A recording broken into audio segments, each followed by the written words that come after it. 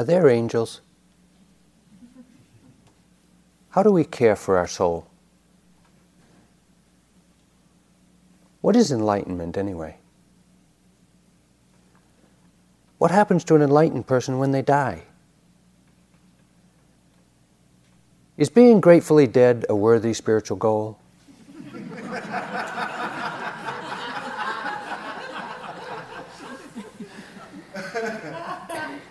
When the Buddha was asked questions like this, he refused to answer. Because, he said, it is unbeneficial. It does not belong to the fundamentals of the holy life. It doesn't lead to disenchantment. It doesn't lead to dispassion. It doesn't lead to cessation. It doesn't lead to peace. To know the answers to all these questions. Instead, he says, I teach dukkha. And the end of dukkha.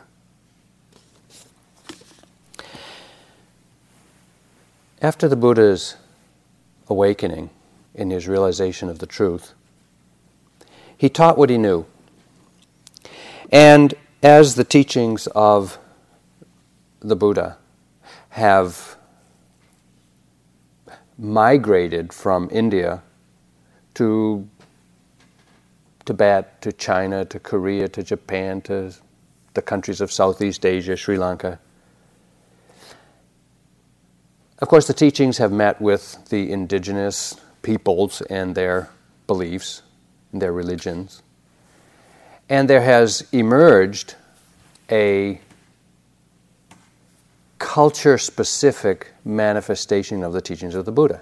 And so we get Zen Buddhism looking very different than Tibetan Buddhism, both of which are very different in appearance from Burmese Buddhism.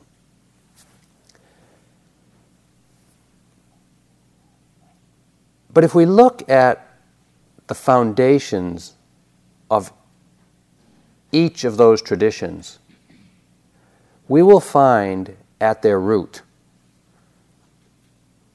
the same teaching on the Four Noble Truths. And so for us in the West, who are receiving the teachings of all Buddhist traditions and lineages, and they can look very different and even contradictory and quite confusing at times, we should be careful to not just notice the differences, but look carefully at what they all believe or teach or practice. And so we could say that the Four Noble Truths are the essence of the teachings of the Buddha. They are the nuggets of truth that the Buddha, with his omniscient mind that could know anything he directed his attention to, it's what he felt was most important for beings to know in order to free themselves from suffering. Now, whether a Buddha exists in the world or not, the truth is the truth. The way things are is the way things are. But what is so special about a Buddha is someone who has looked deeply at the way it is, within the body, within the mind, internally, externally, and has realized what needs to be realized in order to free the mind from suffering. The Buddha didn't invent the truths, didn't make them up and say, oh, this is a good religion to start, or something like that, but rather through his own experience, articulating very carefully what he had seen or known, realized. Making the truth available to those of us who have not yet looked so deeply or so carefully or in such a way as to free our own minds. So given the profusion of Dharma books, Buddhist books, spiritual books, self-help books that are available to us, online or off, we might ask, where do I begin? Or, what is essential really? Do I have to learn everything? Or is there just some piece that is really essential to know? And I believe, along with many others who have looked even more deeply than I have at the teachings, that the Four Noble Truths are essential and provide a solid foundation for whatever practices you will eventually undertake to disentangle your heart from suffering and the causes of suffering. So I want to speak about these Four Noble Truths. The first Noble Truth is called Dukkha Satcha, which means the truth of dukkha. When I first started practice, Dharma practice in 75,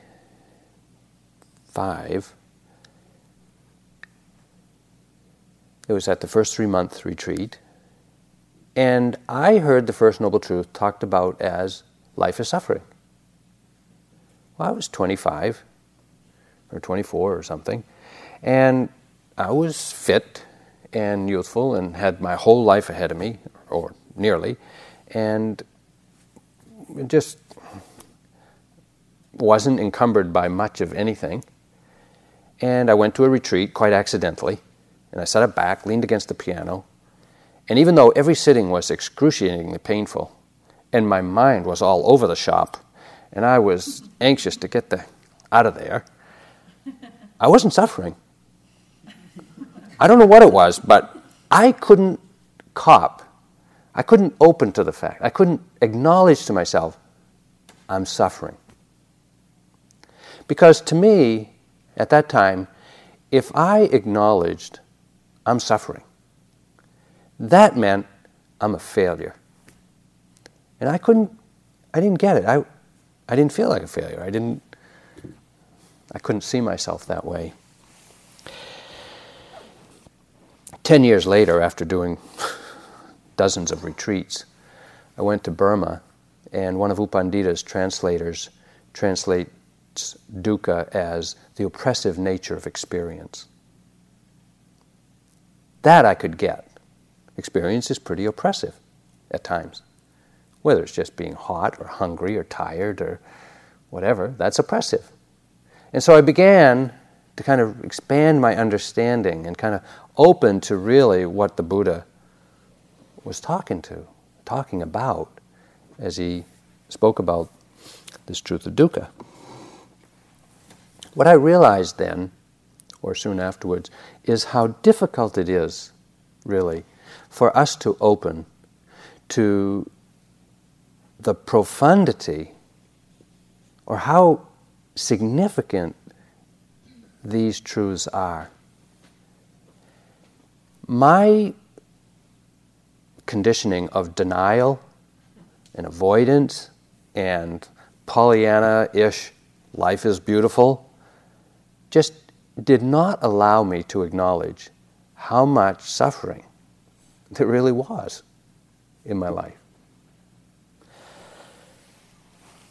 I thought that it was just my stuff, my particular parents, my particular body, my particular mind, my particular insecurity,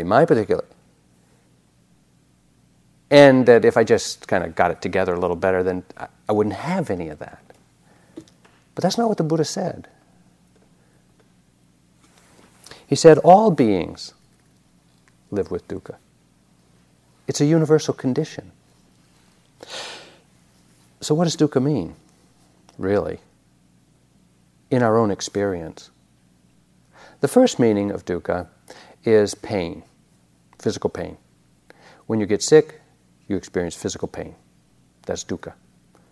When you stub your toe, pain. You hit your thumb with a hammer, pain. You have a toothache, pain.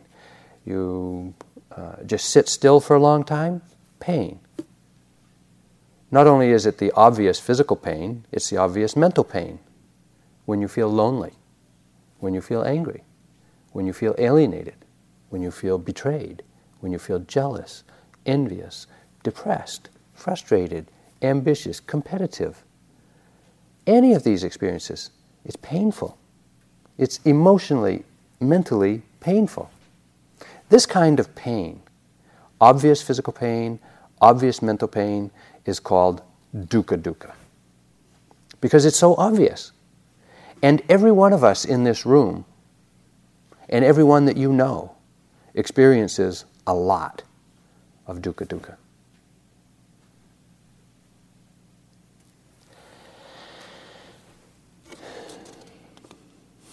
There's a second meaning to the word dukkha that is important to begin to understand. And it is not as obvious as dukkha. But this understanding of dukkha hinges on the understanding that all things change, as Guy spoke about last night. Even though we may now be experiencing abundance of material goods, good health, access to the Dharma, our children or parents are fine. We have a new car, we have a job, we got a little money in the bank, and we just had a good meal. And even, hey, eclipse of the moon tonight for a little entertainment. Okay, hey, life is good. Even though conditions may be, and often are, for us, good, and we experience a lot of pleasure with them, those conditions are liable to change. They will change, guaranteed. And when they change, we really don't know what is coming next. And so just on the periphery of our attention is this insecurity. We don't know. What happened to the stock market today? Or what happened in the election? What's going to happen in the election next Tuesday? Or is the moon really going to come out from behind that shadow? Or we've seen a few years ago how in a moment the conditions of happiness in our life can be pulled out from underneath us. And we're left vulnerable. We're left insecure. And we don't know what. We can't stabilize our happiness on conditions which are impermanent.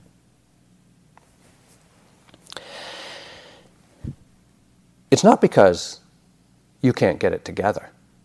It's not because you feel insecure, and that's just your problem. Everyone in this room has the same feeling of insecurity. We try tenaciously to avoid it, to deny it, to minimize it, to construct conditions in our life so that we don't have to feel it, so that we kind of hide that insecurity. We buy health insurance and we stabilize our relationships and we get new cars every so often, we change the oil every 3,000 miles. We do everything we can to kind of prevent this insecurity from manifesting. Nevertheless, it's just right here, waiting. And conditions change, and our happiness is vulnerable. We could say pleasant experiences are pleasant. That's not dukkha. But because pleasant conditions change, and the change leads to insecurity, vulnerability, we could say that's dukkha. So we could say dukkha is hidden in pleasant experiences. Pleasant is pleasant, but change is dukkha. Again, we often miss this by personalizing it, thinking it's just my insecurity. It's not just your insecurity. Everyone feels this. For those of us who rely on unstable conditions for our happiness, that's people, things, knowledge, that happiness is vulnerable.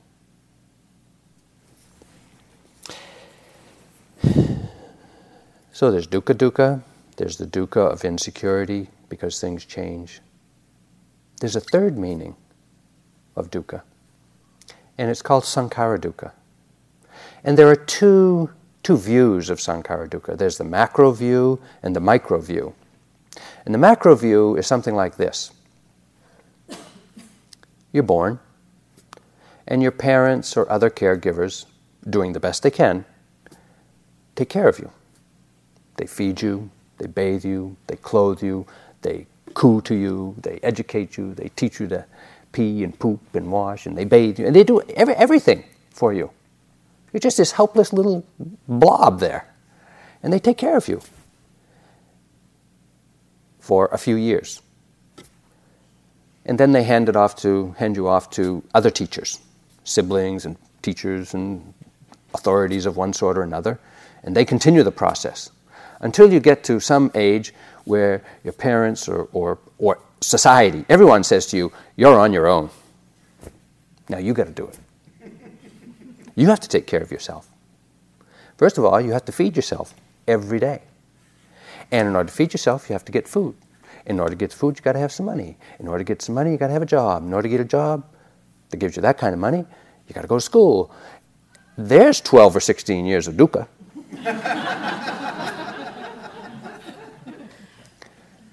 Not only that, you got to go shopping. You got to take it home, you got to put it in the cupboard. You got to fold up all those plastic bags, throw them away, worry about damaging the environment. Then when it comes time to eat, you got to dig it all out, put it on the counter, dig out all your dishes, open them all up, put them all in things, heat them up, further contaminating the environment, throw everything in the trash, cook it all up, hopefully you don't burn it, scrape it onto some plates, sit down at the table and eat and enjoy it. 5 minutes worth of enjoying pleasant taste. Another half hour of cleaning up all the dishes, taking out all the garbage, putting it all away, and then you got to go to the bathroom. That's dukkha too. And you got to do this three or four times a day for as long as you live. And then, you got to brush your teeth too. And you got to do it. And you got to comb your hair, and you got to bathe, and you got to take care of this body. And if you just say, "Oh, to heck with it, I'm not going to do that," just don't bathe for a month. Dukkha. Okay? And you say, "I'm not going to do it, so I'm just going to sit here, I'm not going to do a thing." Great. Just sit there. Dukkha. Takes about what? 15 minutes, Sit still. Dukkha. You got to take care of this body. And the body is the easy part. The mind is worse. You have to keep your mind entertained. If you don't, it'll scream. It'll get angry, it'll get frustrated, it'll get disappointed, it'll get restless, it'll get fidgety, it'll get tired, it'll get bored, it'll get judgmental, it'll just bother you. And if you don't keep the mind distracted and entertained, dukkha. And you can't give that job to anybody else. I don't want it. Guy doesn't want it. And Kamala's not going to take it. It's your responsibility. And you got to do it. And you got to do it for 10 years, 20 years, 2, 3, 4, 5, 6, 7, 8 decades. 24/7. And then what? All this investment, time, money, knowledge, love, everything. 9 decades into a box, into a hole in the ground. The end. And you can't avoid it. It is going to happen to everyone. It is happening to every one of us. That's a burden. That's dukkha. It's burdensome, isn't it? It's oppressive. You have to do it. We do the best we can, and we still have to do it. That's the macro view. The micro view is also oppressive. We have these 5 physical senses: seeing, hearing, smelling, tasting, touching. And the 6th sense in a Buddhist understanding is the mind. They're going all the time. you can't shut them off. You're constantly feeling sensations in the body. You're hearing sounds all day long, pleasant or unpleasant. You're seeing sights. Even when your eyes are closed, there's still movies running through your mind. And the mind is incessant, chattering away continuously. You can't shut it up. It is so overstimulating. All of these 6 senses just being jammered all the time.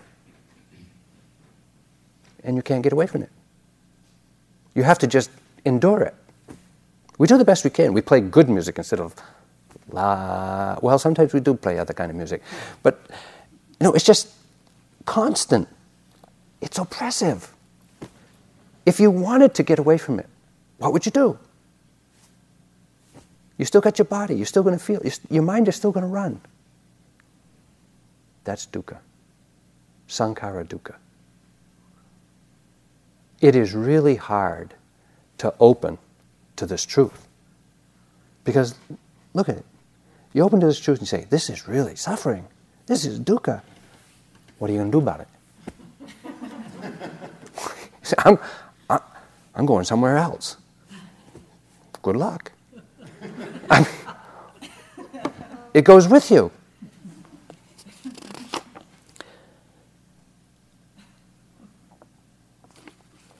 Dukkha, dukkha, dukkha, the dukkha of insecurity, the dukkha of oppressing, constant stimulation. Is there anyone in this room that doesn't experience dukkha? Young people experience dukkha, old people have their dukkha. Men have their dukkha, women have their dukkha. Those who live in the East, they have their dukkha. Those who live in the West have their dukkha. Those who have kids have dukkha. Those who don't have kids, they have dukkha. People who are healthy, they have dukkha. People who are unhealthy have obvious dukkha. Everyone, everywhere, lives with this constant experience of dukkha. There's no going anywhere. There's no person anywhere. And not only person, no other being either that doesn't live with this dukkha, the truth of dukkha. So we have these 3 meanings: pain, insecurity, vulnerability, oppressiveness, constant stimulation. Now, I grew up in the 50s in New England. My parents were of the generation where my mother said to me, Steve, if you can't say anything nice, don't say anything at all. Now, I have a lot of compassion and a lot of gratitude for my parents, even though my father was an alcoholic and my mother was very loving and nice, but distant. And I have great respect for them. But do you think we had any dukkha in our house? None that we spoke about. Until I went to my first retreat. And there's these Dharma teachers sitting up front saying, dukkha, dukkha, dukkha, life is suffering, you're suffering. But it was the door, it was the opening of the door to bring dukkha out of the closet to where I could acknowledge this is the way it is. Because when we see dukkha, we can do something about it. If we deny dukkha, we perpetuate it. I am so grateful. I am so appreciative for my early Dharma teachers. Someone who could fearlessly tell me the truth of dukkha so that I could begin to do something about it.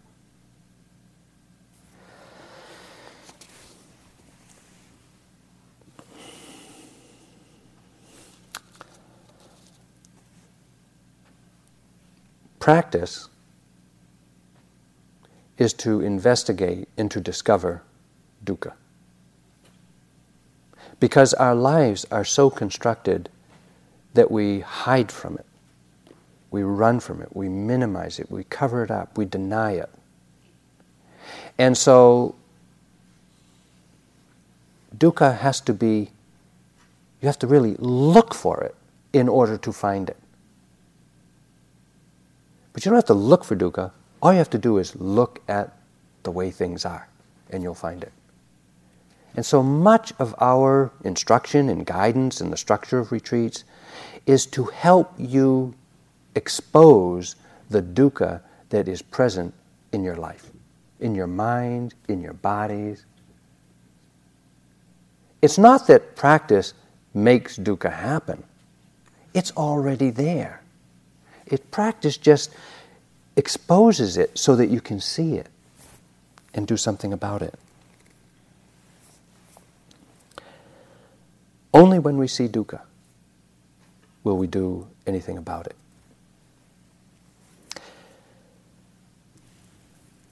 First noble truth, truth of dukkha. So now I have a question. Do you experience dukkha? Do you suffer? Do you care about your suffering? Did you ever ask yourself why, after all that you have done and gained and learned in this life, you're still not content? Why is it that we're not yet fully fulfilled, content, finished? Why is that? Well, the Bodhisattva who became the Buddha also asked that question. What is the cause of all this dukkha? Why isn't there contentment? Why isn't there the end of this dukkha? And he articulated what he realized as the answer to that question in the second noble truth, when he said that the cause of dukkha is craving.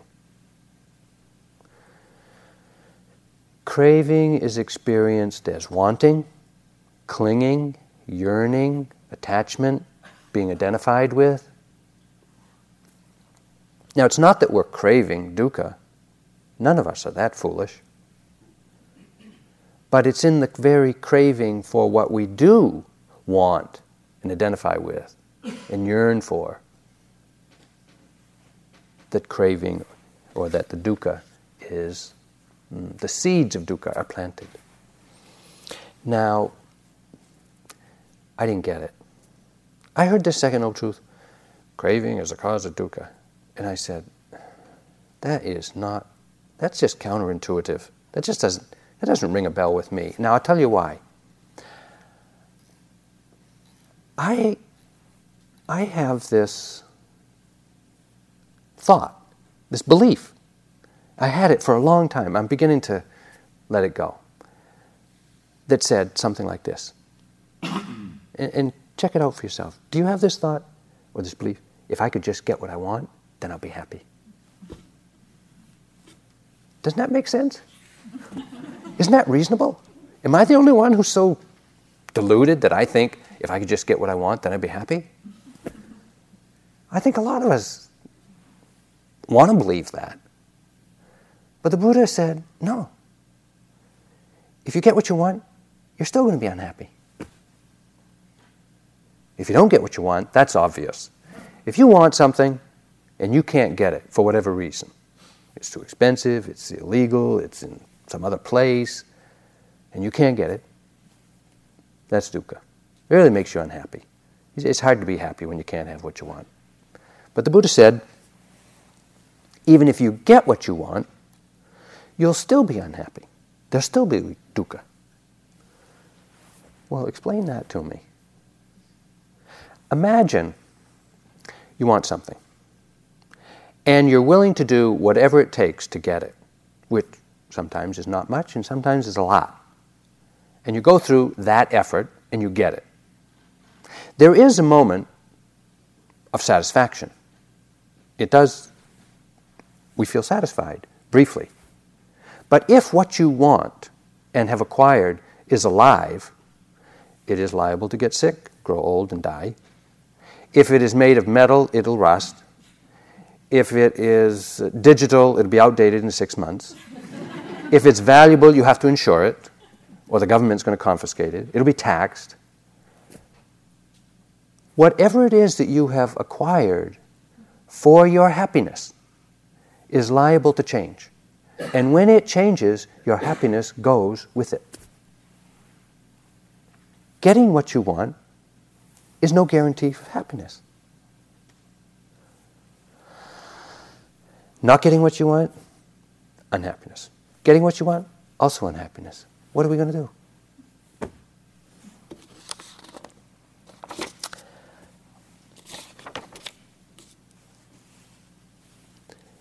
We're going to go to Dharma practice. We're going to go on retreat. We're going to learn Dharma practice, and we're really going to find the source of happiness. And we come here, and we get hear the instructions, follow the breath, sit still, wake up. Great. Did you want a good sitting today? Did you want a good... Everybody who comes on retreat wants to have a good sitting. You know, that sitting where you come in, and the mind is just so focused and so clear, and just no pain in the body, no distractions in the room, and it's like hardly any effort, and you just sit there, totally awake, clear. And you think, aha, this is it, I got it. Well, as one of our students said to us recently, nothing like a good sitting to ruin the rest of your day. Because you have this good sitting, and you go out for a walk, and you just float around for a while, hover a few feet off the ground, a few inches off the ground, and you can't wait to get back to the next sitting. You come back to the next sitting, and it's like, wow, lead has been poured into your body. And it's just like hard as a rock, and just aching and screeching pain the whole time. And you think, what happened? Right? Dukkha. Even if you get what you want, you can't stay happy. The Buddha said, we crave pleasant experience. That's for sure. We'd rather sit comfortably than in pain. We'd rather have nice food than not nice food. We'd rather hear nice sounds rather than screeching something, or most of us would, most of the time. That's obvious. But he said we also crave what he called continued existence. Well, let's not get too esoteric about that. What does that actually mean? We crave continued existence. Did you have planning mind today? Did you make plans for what you're going to do after the retreat ends, or next weekend, or something like that? What is planning? What is planning mind? Planning mind is imagining the future, where you are finally happy, doing what you want to be doing, and enjoying life more maybe than right now, making plans for nice experiences. We don't make plans for bad experiences. We don't make plans for somebody else, and we don't make plans for I hope I'm really miserable next weekend. We don't do that. We always plan our futures to be beautiful and nice and wonderful and pleasant. And we plant all these seeds in our mind of what will make us happy. And if we're not careful, we will try to fulfill all those plans. Now imagine if you had to live out all the futures you have imagined for yourself. How many futures have you imagined for yourself? Hundreds, thousands of possibilities, things you could do, if you just kind of got it together and kind of put your mind to it. And all the time that you were putting your mind to it and getting it together and fulfilling all of those futures, of course you'd be making plans for other futures, because it wouldn't be fulfilling and satisfying yet. And you'd be planting all those seeds of all those futures, and you'd have to live out all those too. And while you're doing that, you'd be planting thousands more. And pretty soon, you've got such a debt of lifetimes to live out into the future that you can't possibly ever live them all. That's dukkha. That's samsara. Looking for happiness in all the wrong places. Endlessly. The Buddha said that we also crave, we get really smart. We say, I'm not going to do that. I'm going to bring it all to an end. I don't want any of it. I want it all to end. Like when you're sitting and your body's just screeching with pain. The knee has got an elephant standing on it, and somebody put a meat hook through your back, and your head has just got this tight band just squeezing it. And you just feel like, God, I wish it would end. I wish it would end. I desire for this whole thing to just stop. I used to have that. Don't you? Or at least you want the bell to ring to end the sitting. So we crave pleasant experience, we crave pleasant futures, we crave the end of unpleasantness,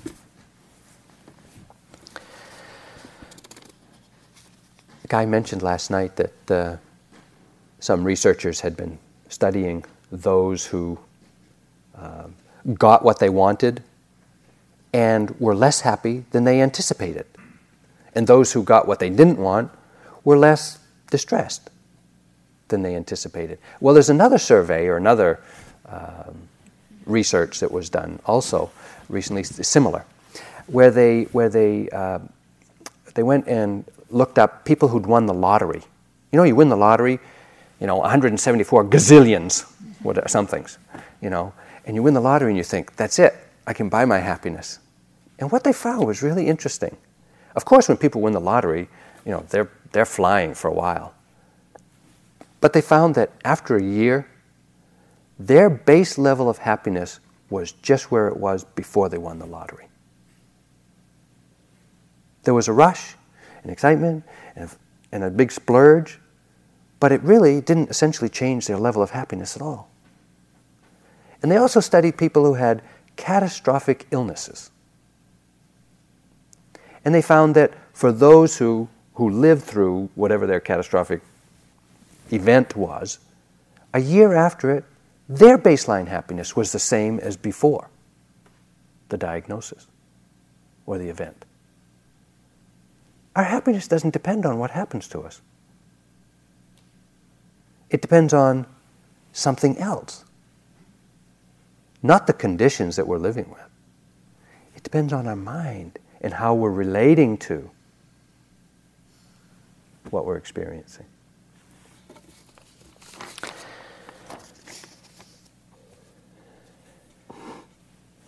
It's said that the first noble truth of dukkha is to be investigated. The second noble truth of craving is to be abandoned, to be let go of.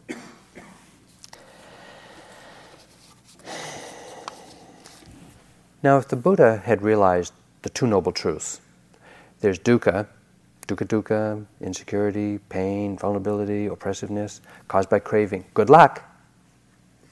We'd be in a fix. Because what would we do with it? What would we do about it? But the Buddha was really compassionate to us.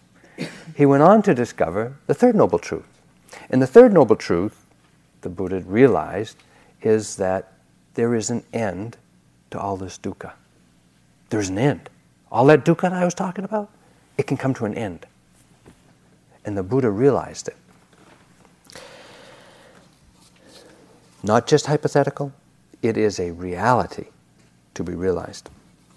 Now, it's said that after the Buddha's awakening, he sat around under the Bodhi tree and stood there looking at it. 7 weeks, total bliss, just blissed out, just having a great time. No more suffering, no more dukkha. And he considered what to do. Even though he's enlightened, he's still got to do something. Doesn't have to plan his future, but he just has to live it out. Should he teach? Or should he just wander off into the Himalayas and enjoy? No more dukkha. And I can imagine, or at one time I imagined, that he would have considered, oh boy, this is a lot of hard work. This is, teaching all those people that, I don't know. And it's pretty esoteric, it's pretty subtle, it's pretty... But I think really the challenge was, is there anybody who can get it? Because the teaching on the end of dukkha is subtle. Very subtle. And sometimes, and often, when we hear the teachings of the Four Noble Truths, the third noble truth, it's talked about enlightenment, or nibbana, or the end of all suffering, or something like that. And it seems like it's so far away. It's out there, way, way far away. I mean, at the end of the next retreat, or, lifetimes from now, or something. But I want to speak about the third noble truth and bring it right into this room so that we can see how our practice here today shows us the third noble truth. Now, there's several ways to do that, to point to the kinds of experiences that we've all had that confirm the third noble truth, in part. And the first of these is when we're paying attention and, we're trying to be with the breath and other predominant experience, but nevertheless, our mind wanders away and it gets entangled in some thought, some scenario, some fantasy somewhere. And, we come to, and, our body's all tight like this and our mind is all wrapped around some painful experience in the past or something we might imagine in the future. And we say, oh, and we notice that there's some tension in the body. And we go, I think I'll let go. Just like that. We can intentionally let go of our holding on and get immediate relief. Just like that. But if we weren't paying attention, we wouldn't have noticed that tension. And before Dharma practice, we go through years of our life, decades of our life, just building up layer after layer after layer of tension in our mind, manifesting in our body as tightness in the body and body armor that just won't quit. And so when we come to practice, of course, we start to peel off those layers and we discover all this pain in the body, some of which we can just let go. Get that relief. And in that moment of relief, where's the dukkha? No dukkha. Or we find our mind gripped by some memory, something, some painful thing. And the mind is just, and we notice it. We say, I don't have to think about this right now. Clunk. Let it go. Again, immediate relief. I had such a dramatic experience of this when I first started practice.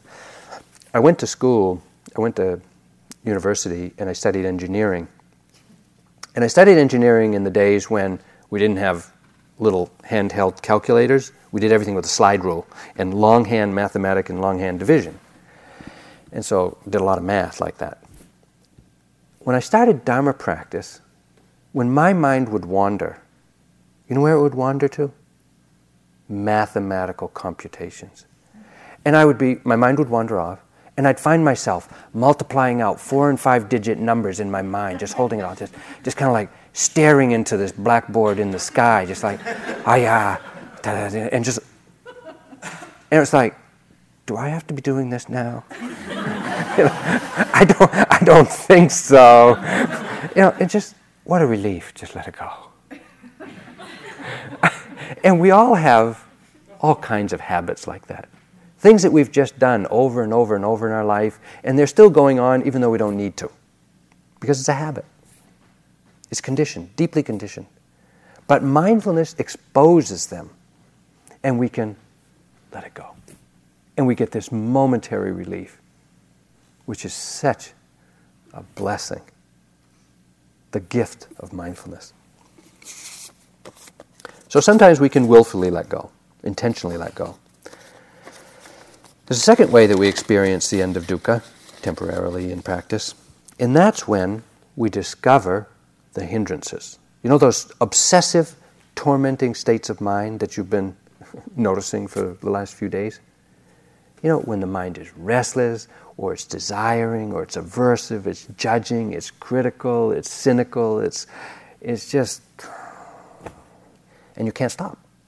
Your mindfulness is good enough to show it to you, but your wisdom isn't yet good enough to let it go. Oh, it is so painful.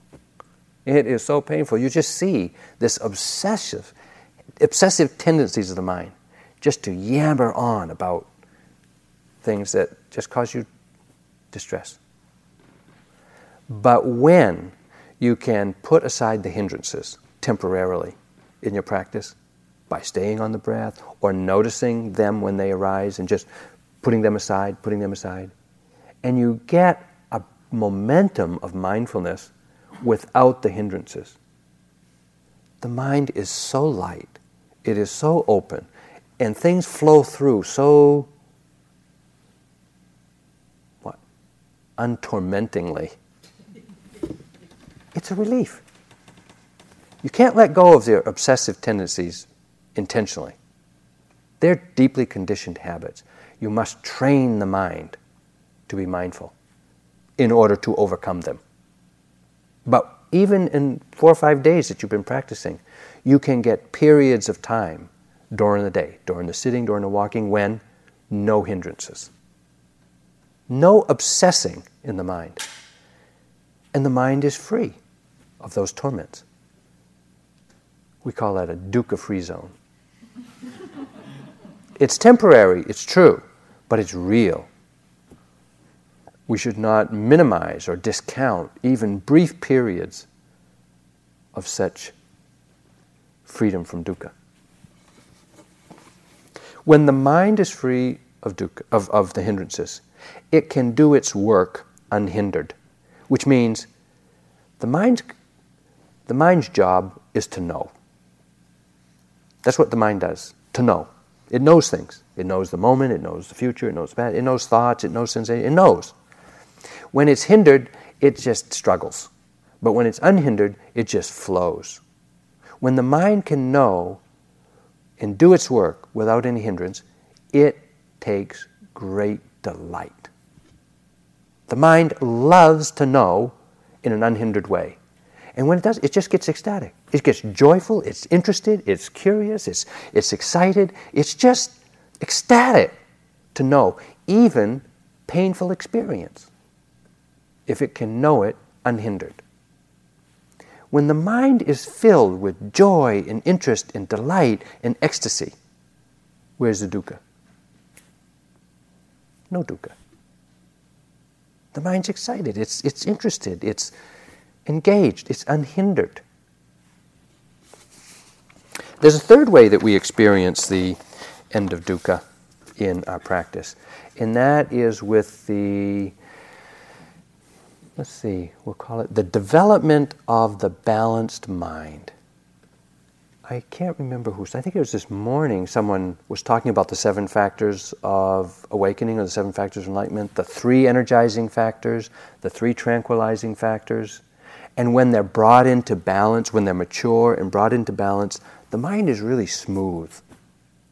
All the factors of awakening are present. And there's an ongoing experience of wakefulness with whatever is being known. Physical, mental, internal, external, subtle, gross, pleasant, unpleasant. It's just smooth. The mind is not in a reactive space to anything. And when the mind is not reacting, it is acknowledging openly, easily. Where's the dukkha in that? No struggle, no wishing it to be otherwise, no agony, no judgment, no fear, no attachment, just being with the way things are. No dukkha. So we have intentional letting go, we have training the mind to temporarily put aside the hindrances, we have the balanced mind of the development of the factors of awakening. There's a fourth way that we experience the end of dukkha in our practice here. We're practicing mindfulness leading to the development of insight or vipassana. And as I have mentioned before, vipassana means seeing the inner characteristic of phenomena. Guy spoke about the first characteristic last night, impermanence. When the insight into impermanence arises strongly in the mind. Now imagine this. Follow me with this. When the knowledge of impermanence arises strongly in every moment of experience, you're experiencing physical, mental, pleasant, unpleasant, but not only are you knowing the unique quality of that experience, but you are knowing its impermanence. You are seeing it dissolve in the moment that you know it. Moment after moment after moment, dissolving, dissolving, gone, gone, gone, gone, gone. The mind does not have to let go of anything, because the mind doesn't reach for what it knows isn't there. If you see that something is impermanent, the mind doesn't reach. Instead, the mind stays settled back in the present moment, not reaching, not clinging, not grasping, not wanting, not attached to or identified with anything.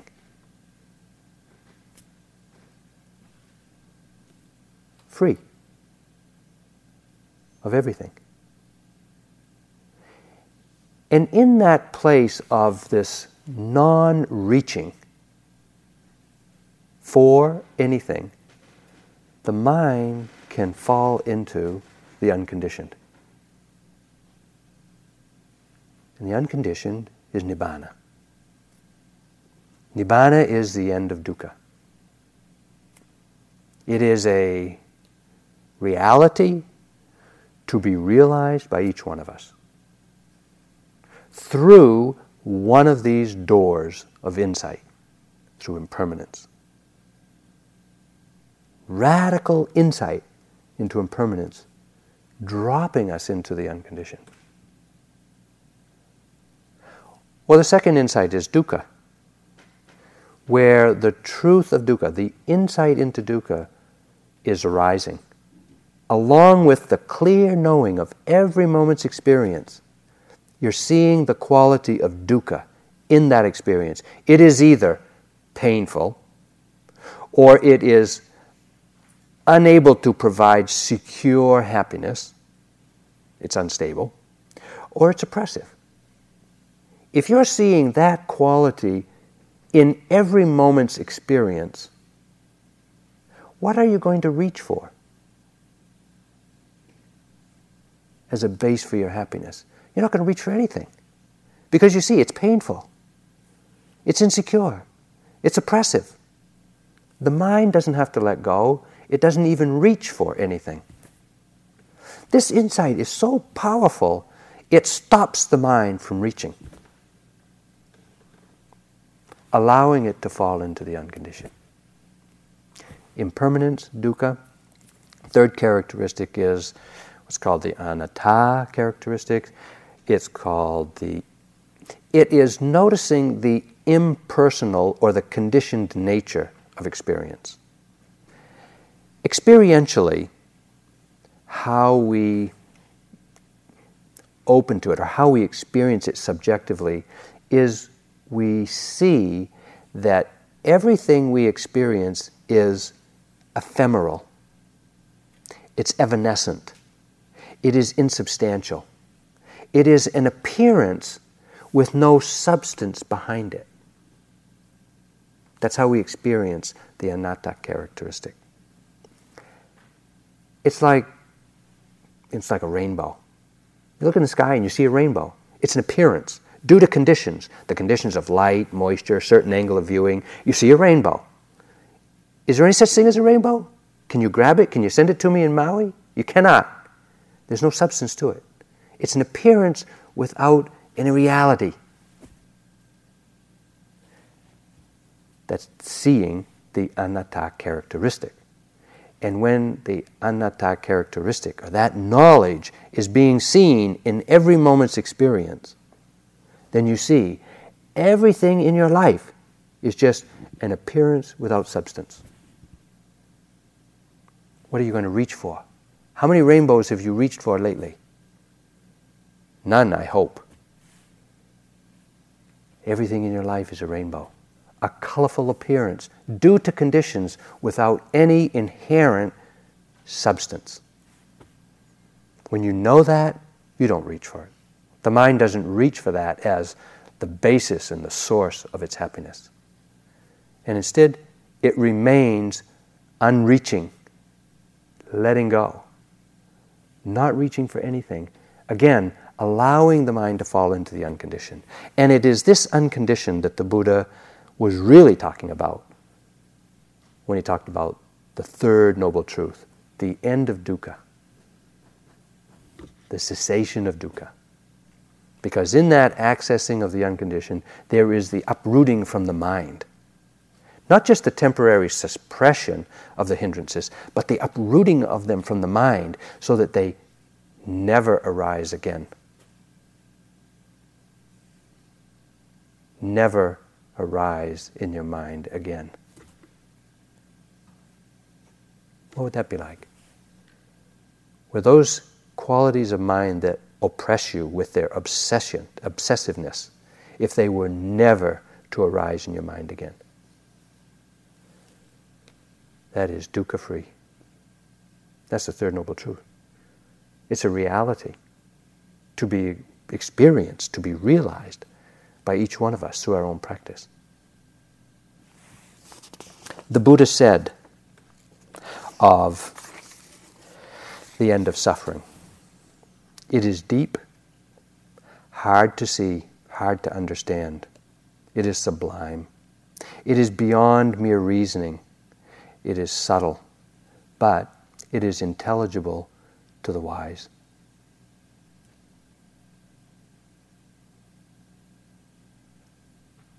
We use words like peace, contentment, the sublime, to point to this truth.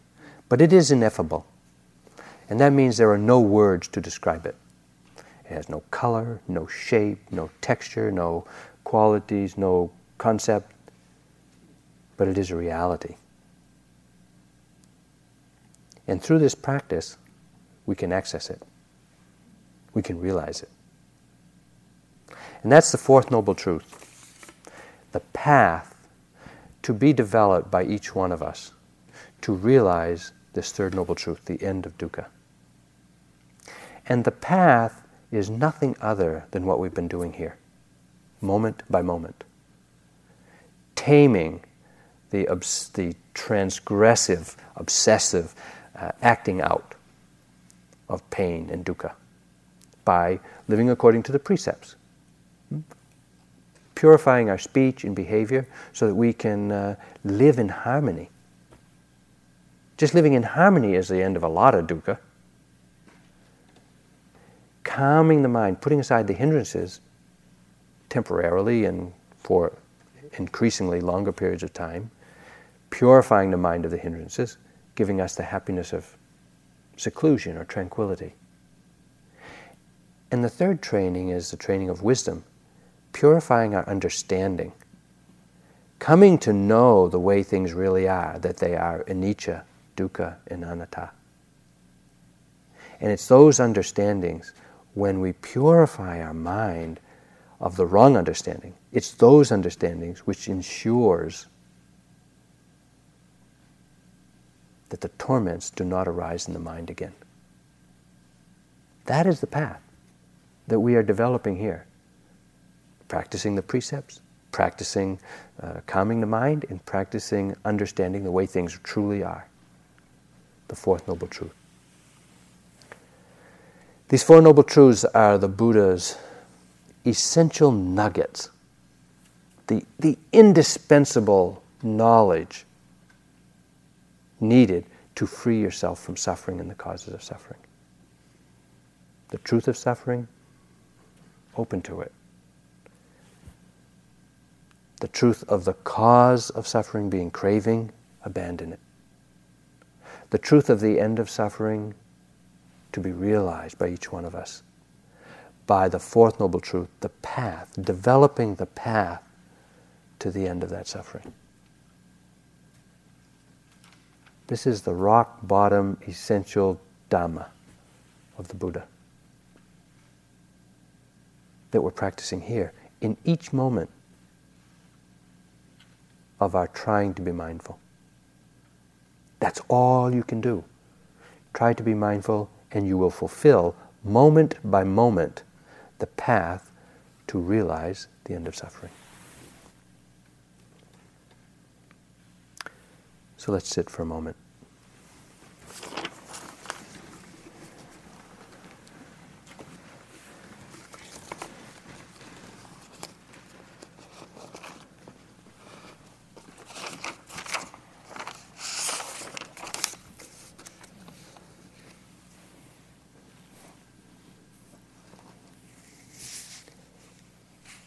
And why did the Buddha teach the Four Noble Truths?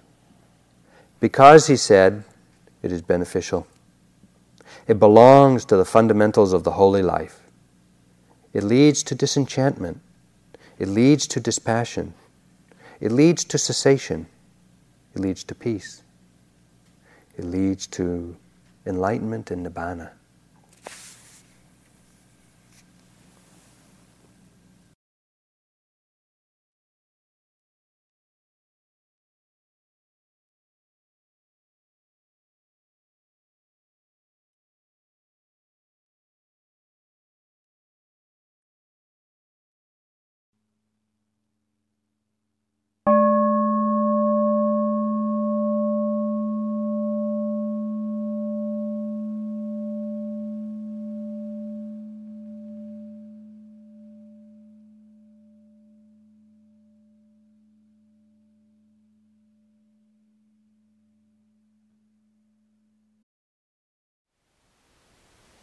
Thank you for listening. To learn how you can support the teachers and Dharma Seed, please visit dharmaseed.org/donate.